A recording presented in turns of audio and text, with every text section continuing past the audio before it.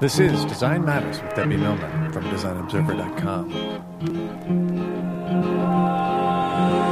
On this program, Debbie Millman talks with Cliff Sloan about his career in marketing, about why nonprofits need to improve their marketing campaigns, and about the kind of marketing that he himself grew tired of. I'm getting on this plane to God knows where and, sitting down and meeting to discuss with a fast food person whether the logo should be a shrimp or a lobster. Here's Debbie Millman. Cliff Sloan is a creative director, and he's known as a marketing guru. One of his earliest jobs was on the Michael Jackson Pepsi campaign, which should give you some idea of the caliber and the longevity of his career. In 1993, Cliff started the Sloan Group with just 5 employees and $10,000 borrowed from his parents. The company quickly grew into a 60-person firm that earned many awards and clients like MTV, HBO, MasterCard, and Disney. In 2008, Cliff turned his talents in a different direction. He founded Fill & Company, a marketing firm that brings together those who want to do good with those who want to give back. Cliff Sloan, welcome to Design Matters. Hi, Deb. So, Cliff, you started your career in the early 80s, and this is when I actually first met you, though we also went to the same state university in New York. You were working at a small rock magazine called Rockbill, which was distributed at arenas, stadiums, and concert venues. You were the magazine's first creative director, but you also wrote for the publication as well. Have you always been both a writer and a designer? No, it's actually a little bit of a funny story because I wanted more than anything when I came out of college to be a writer. I worked at the school newspaper, particularly writing for music, the music aspect of it. And more than anything, I think I wanted to write for Rolling Stone. That would have been my dream coming out of college. But the job market being what it was, I was scrounging around New York City trying to find a job. And the first job that I could get was as a production person at Fairchild Publications, which was kind of embarrassing for me at the time because the publications that I was working on were like supermarket news and electronics retailing and stuff like that. My friends would say, well, what are you working on? I'd be like, oh, supermarket news, And but all noble magazines. Yes. And what I was doing was working in the production department there and writing freelance for this music magazine, among others. And they really wanted me to come to Rockbill. And so I learned my production, and I was writing at the time, and I befriended the creative director of W, who was a woman named Mare Early, who was this very sort of hardcore, downtown-y, punky-looking type woman. And she, out of the goodness of her heart, I swear, took me under her wing because I had asked a couple of creative directors at Fairchild. I said, hey, can you teach me how to be an art director because Rockbill is going to be hiring an art director and I really want to learn how to design. And there was a fair number of people who were like, listen, either you're born with it or you're not. But Mare kind of took me under her wing. And she used to come to I remember, I lived in a 5th floor walk-up on 24th Street at the time, and Mare used to come with her rapidographs, her acetate, and drill me, and actually helped finance my going to SVA way back when, evening classes to kind of learn how to design.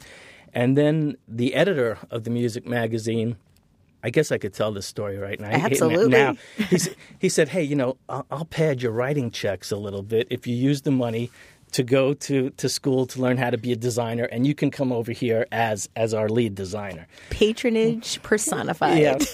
So between Mare and SVA way back when, I became a reasonably talented designer, and I went over. So when I arrived at Rockbill, I was somewhat of a triple threat because I knew production, and I could write, and I could design. So for them, it was, I think I turned out to be sort of like a Swiss Army knife in their publishing empire.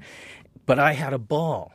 I was in L.A. spending time with, Rick James and the cast of Spinal Tap. And they sent me to Jamaica, and I was hanging out with Sly and Robbie and Black Uhuru and London. And so I was kind of, at that time, at the arrival of Rockville, I was kind of living the dream because I was writing, I was meeting all these bands, I was designing, I was producing.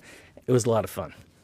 Now, even then, as I guess a baby designer or a designer in training, I remember that you were doing work that was pretty risky. I remember you did a layout that was all white, no type, with a teeny tiny image of a major rock star, though I now don't remember who that was. And, at that time, having a rock star the size of a postage stamp in a huge magazine spread was unthinkable. And yet you were doing these really wonderful things. Where did that confidence come from? Well, when I was growing up, the people that I admired most, my heroes, they all had a sort of sense, I guess, of confidence or audacity to put themselves out there, and I think inherently understood self-promotion to a degree. And there was a certain period when I was like 11 or 12, and I remember the Rolling Stones coming to town and proclaiming themselves the greatest rock and roll band in the world. And not long after, Muhammad Ali was fighting Joe Frazier. I'm the greatest. I'm the greatest. And I remember Joe Namath guaranteeing a Super Bowl win. And, he was always out partying all night and waking up and winning football games in the morning. So I think the way my 12-year-old brain probably processed it was it made a lot of sense to put yourself out there as long as you could back it up. And so I never really came to the world or viewed the world as, I never wanted to just come and quietly go about my business. I always thought it was better, for better or worse, to put yourself out there and get noticed. And so that's just the way I proceeded, and I guess I'd rather go down swinging than just go quietly. Rockville was owned by Rave Communications, and the founders were also pioneers in creating platforms for brands to sponsor musical acts. They, in fact, created the first deals between Pepsi and Michael Jackson. And I remember at the time that there was a very real sense that if an artist was sponsored by a brand, it meant that they'd sold out. Now, not only is it completely acceptable, it's a sign that an artist has actually made it. And I was at a Lady Gaga concert recently, and she talked about her Verizon phone on the stage during the show. And so did you see this coming? Did you have any idea that 30 years later, everybody would be sponsored and sponsorship would just be part of the way that rock and roll works now? Well, we knew. But conversely, about bands selling out, on the other hand, you had brands. And I remember being in conversations where you could only get an alcohol or a tobacco company because nobody would want to be associated with, the likes of a Mick Jagger or a Keith Oh, Richards. I know. Remember when Revlon turned Madonna down? Yeah. She went to them and wanted to have them sponsor her. So, times have changed, and now that I understand it all from both sides, I think it's right for some bands and not right for others. I don't know. Does anyone sponsor Marilyn Manson? I don't know. It's a good question. We'll have to look into it. But I read that artists can't even go on tour anymore without a sponsor because they need that money to make money. Indeed. Well, we all know the whole financial model has kind of dropped out of the music business, but yeah, I think it's important.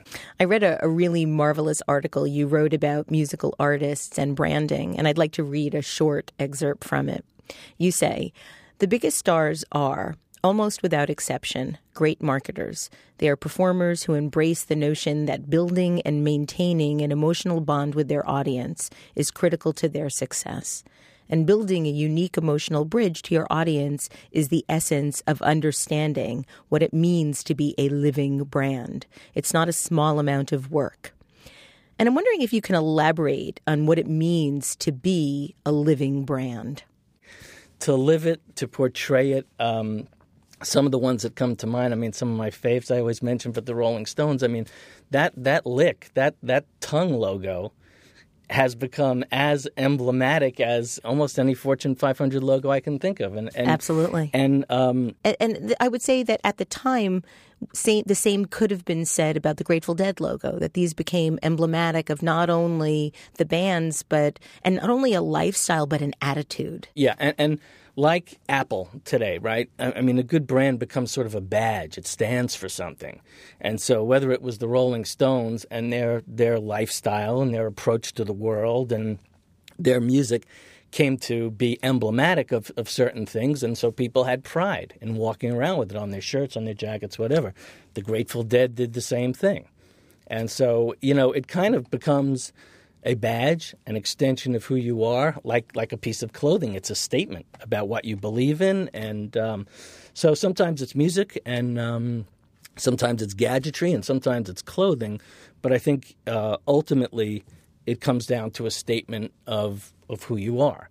And we all know that a kid walking down the street with a Taylor Swift T-shirt probably doesn't live the same lifestyle as a kid walking down the street with a Marilyn Manson T-shirt. So do you think that the attitude or the culture around an identity or a persona like the Rolling Stones or Marilyn Manson or the Grateful Dead is something that's partially manufactured, or do you think that it's sort of organically built? I think it's probably a little of both. I mean, I know that the Stones image began with their manager. I think Keith always says, the Beatles already had the white hat. What was left?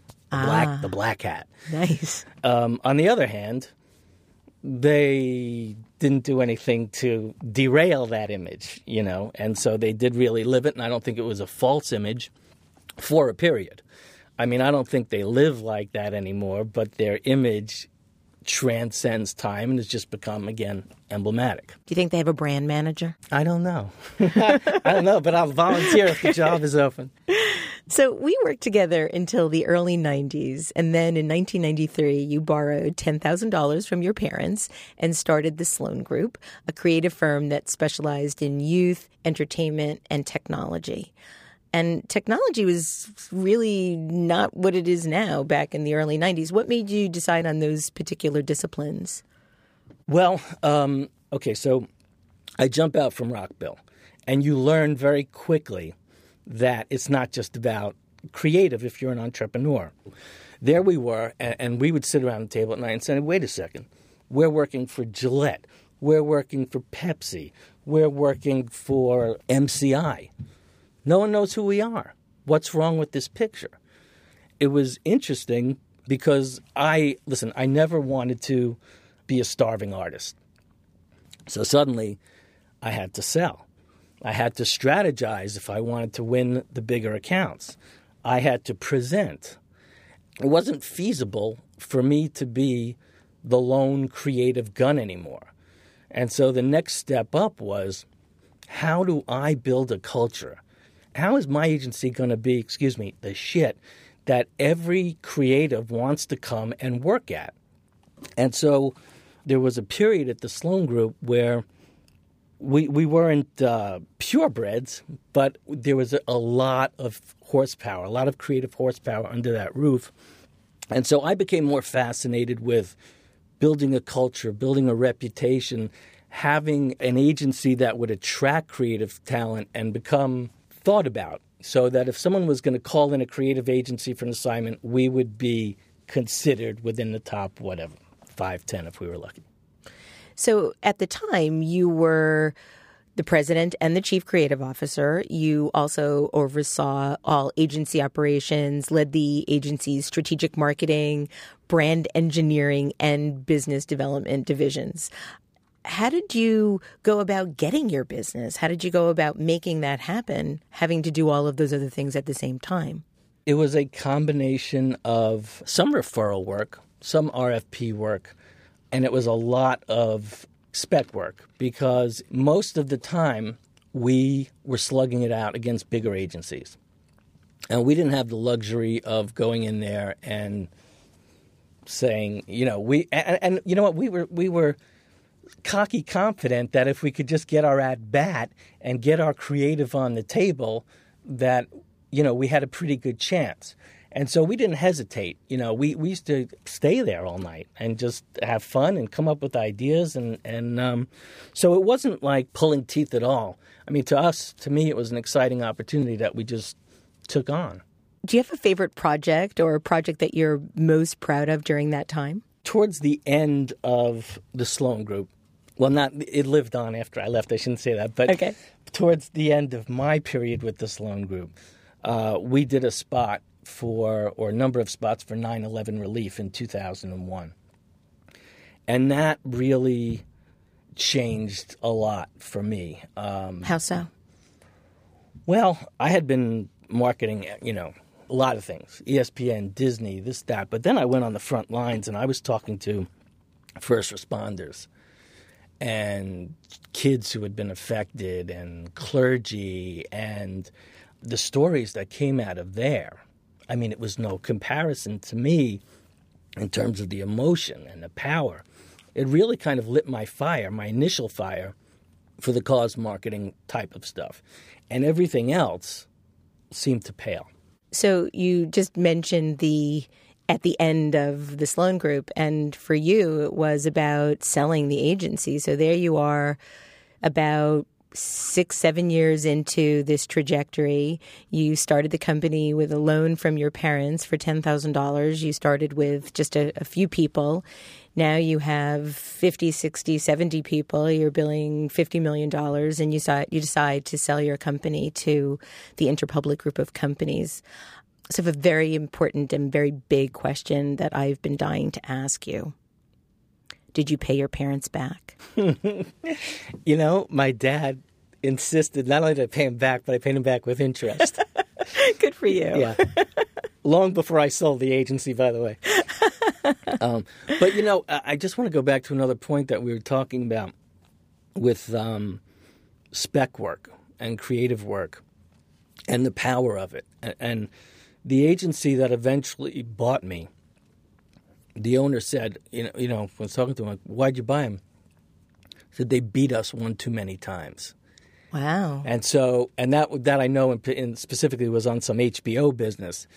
It's interesting for all you young creatives out there. I mean, if you've got the energy and you've got the passion and you're at a stage in your life where, money's always important, but if you're spewing good creative all the time, just put it out there because it will catch people's eyes and you'd be amazed where it can take you. So I didn't know if I was going to go down this path in our conversation when you brought it up the first time, but since you've brought it up again, I have a pretty anti-spec stance. Yeah. And I think it's probably been fairly well documented online. So I guess I need to ask you if you still feel that in this day and age that we're living in with the 99 ideas online and all of the contests and the sort of grand solicitation of crowdsourcing ideas from anyone and everyone, if you see that as the same type of spec work that you were doing back then. Maybe in some cases, and I don't really do spec work anymore. But see, that's and so why is that? I often say to young people and to students now that ask me about spec work that I don't think spec work is about free work anymore. I think what spec work is an abuse of power. Somebody has it and they try to get as many people as they can to come up with ideas for them, and then they'll pick one of the 1,000 that come in. Whereas I think at the time, in the agency model, 2, 3, maybe 4 agencies are vying for the work. It's sort of a closed system. And there's an agreement especially in the agency world, where you're pitching for this work, but you're going to get multi-million-dollar campaign in return if you are the winner. Yeah. And so I think there's a fundamental difference between that mutual agreement, knowing what the rules are going into it. You have a 1 in 4 chance in getting the business, as opposed to let's open it up to the entire universe and have 3,000 ideas to choose from. And then you're left sort of spinning your wheels, not even knowing why you might not get the business. Yeah, well, I agree. And back when I was doing it, it was that kind of closed system. I was just trying to outgun a bigger, badder, more established entity. But let's go back to your trajectory. After 12 years in business, you were named the youth marketing guru by Advertising Age. You sell your company, you pay your parents back, but you don't retire. You stayed with Interpublic for quite a long time, and you had a new role in the company, but ultimately decided that it was time to leave. You then went back to school and studied philanthropy at Columbia University. What made you decide to do that? Why not just donate money? Why study philanthropy? I wanted to step back and get away from agency life for a while. Some of the things that drove it are kind of comical, some of the stuff that goes down in the agency world. But especially after doing the 9/11 thing, the agency will go nameless, but I'm like in a scene out of Mad Men on the 40th floor, and they're talking about big strategy, and the head of the agency is like, I've got it. The Condiment Hall of Fame. Can you believe there's no ketchup, mustard? And I'm like, you know what? I can't do this. Like I'm out, Is your Jerry Maguire moment? Yeah, well, there were a few of them, and I had others once, again, go nameless, but I remember flying in a snowstorm on December 22nd, and my little son's like, Daddy, will you watch a football game with me? And I'm like, no, I'm getting on this plane to God knows where, and sitting down and meeting to discuss with a fast food person whether the logo should be a shrimp or a lobster. And I was like, this is wearing, there's got to be. And so I grew the agency, and I got to a certain point, and I was like, you know what? What's the point of having grown it and sold it if I didn't buy myself the freedom to have some other options? So I stepped back from agency life.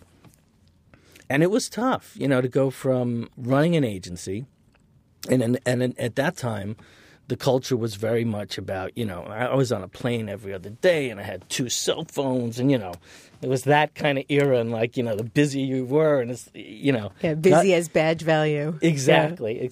So, God forbid I should walk down the block without a phone attached to my ear, So anyway, you go from that, and then all of a sudden, when the phones stop, it's like, whew, the silence is pretty heavy, And I actually, I don't even think you know this, but, I started a food brand. Hot sauce. Wendy's hot sauce. Yes. So my wife makes this killer guacamole and hot sauce and stuff. And I said, you know what? I'm just going to start marketing this stuff. I'm a marketing guy, right? So I'm running around to all these stores with samples and brochures and the brand that we had worked up. And lo and behold, it starts taking off a little bit. And then it's like, really, like, there I am. Like, I'm in a little kitchen out in Long Island, cutting up avocados all day, delivering stuff in a food truck. And it just got crazy. I was giving tasting at Macy's and whatnot. But, I went, again, from being the head of an agency, and then I was the delivery guy. And I had people say to me, you go in the back. You're an N-word now. Wow. And I was like, wow. I was trying to do this fun little artisan, cook thing, but it was really an interesting study in the way people get treated based on people's perceptions. Right. Delivery boy versus CEO. Yeah. And getting screamed at on the phone, and it was really quite interesting. Anyway, so I eventually went back to the marketing thing because someone said to me, hey, you should check out the whole, you like the nonprofit stuff, you like the 9/11 stuff. Why don't you check out this fundraising thing? I think it was at NYU at the time. And they said, it's all about building relationships, about building strategies, getting people to donate money. And so I started getting into it. And I started doing work for the USTA for their community development aspect. What is the USTA? United States Tennis Association. Oh. You jock. and then I started working for Komen Breast Cancer Foundation, doing some walk creative. So I went back to Columbia at night because the cause thing really started getting into my blood.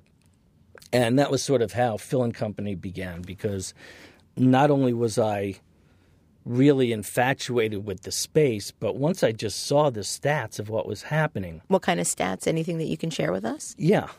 If a consumer's deciding between 2 brands, price and quality being relatively equal, 90% of the time they'll lean towards a purchase that's affiliated with a good cause. So think of it, close to 9. I mean, that's huge. Do you think that that's dramatically different from, say, 30 years ago? I do. I think that certain generations, like the millennials, for instance, very, very attracted to cause-related brands. And so, why do you think that is, Cliff?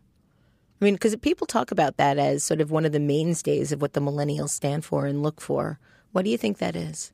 I think that they probably came up at a time of a lot of corporate mistrust, from pollution things to government things. And so I think doing good or contributing to a change in society is something that was appealing. And so I think it's a product of their times. So Phil and Company is named after philanthropy and company, not because you have a partner named Phil. No, but I do have a partner named Gary, who I should mention.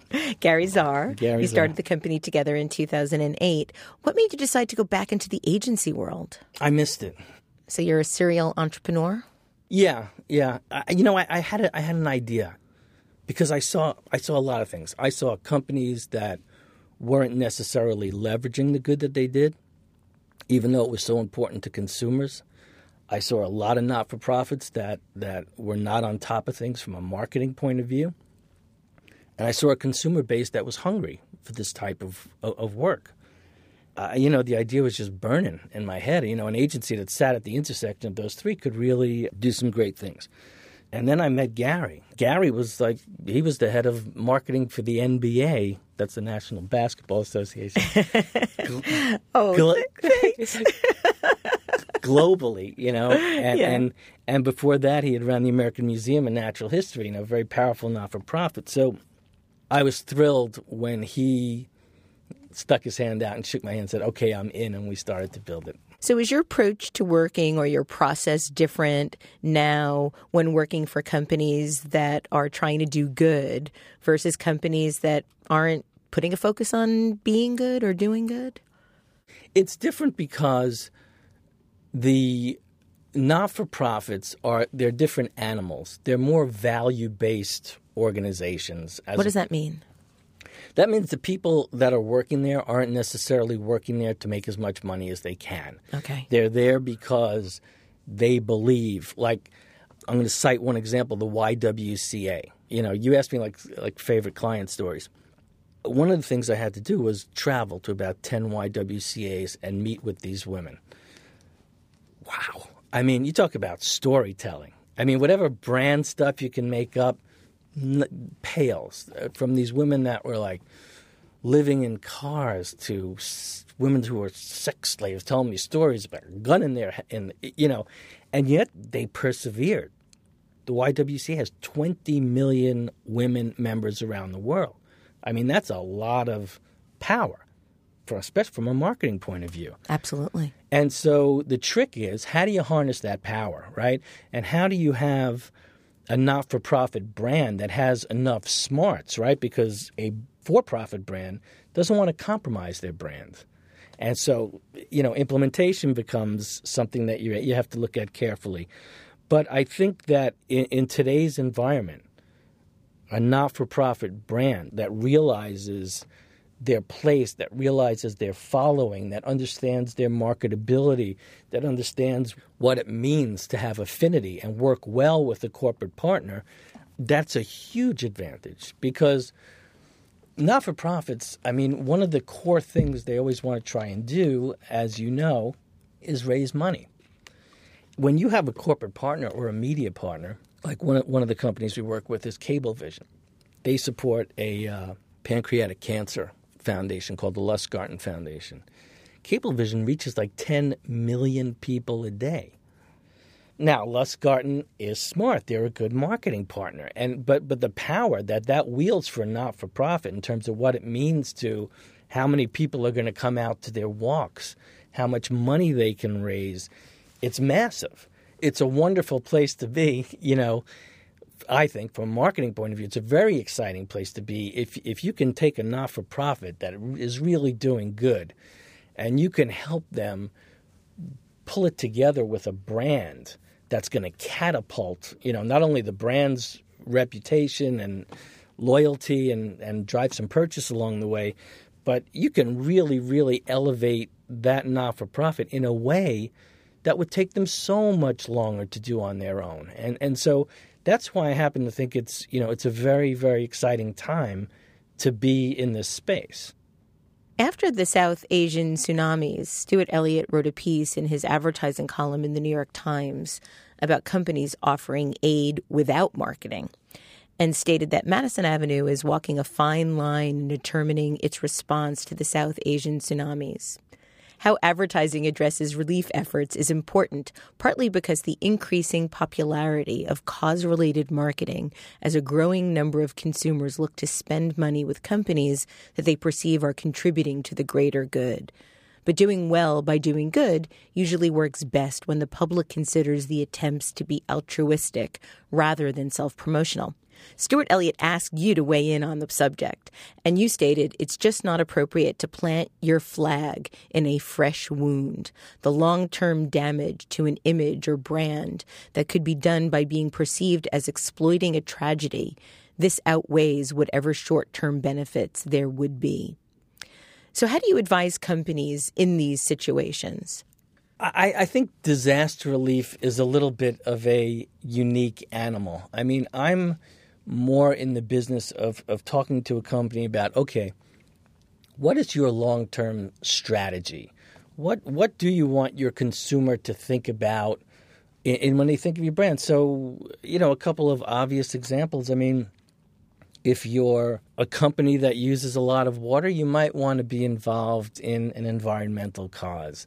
If you are a cosmetics company that is nature-oriented, you might want to do something with trees. There are strategies that I think reinforce a brand's positioning, what they stand for over time. And it's not a flavor of the month. To me, disaster relief is a separate animal almost than cause marketing. And someone could come in quickly and say, okay, we're going to give X amount of dollars, and if it's done well, maybe it'll help the brand, maybe it won't. But I don't think it's like a flip a switch, there's a disaster happening, your company's going to do great. And it's more of a sustained strategy. As a matter of fact, some of the more mature not-for-profits and corporations won't get into bed together unless there's a 2 or 3 year commitment, because that's how long it takes to build, especially, a big company that has multiple brands. And so you're trying to build some sort of umbrella that can permeate 2, 3, 4 brands at a time that makes sense for the company. It's not a quick hit. Do you think that this focus on good behavior for corporations partnering with causes is a trend, sort of like greenwashing was a few years ago?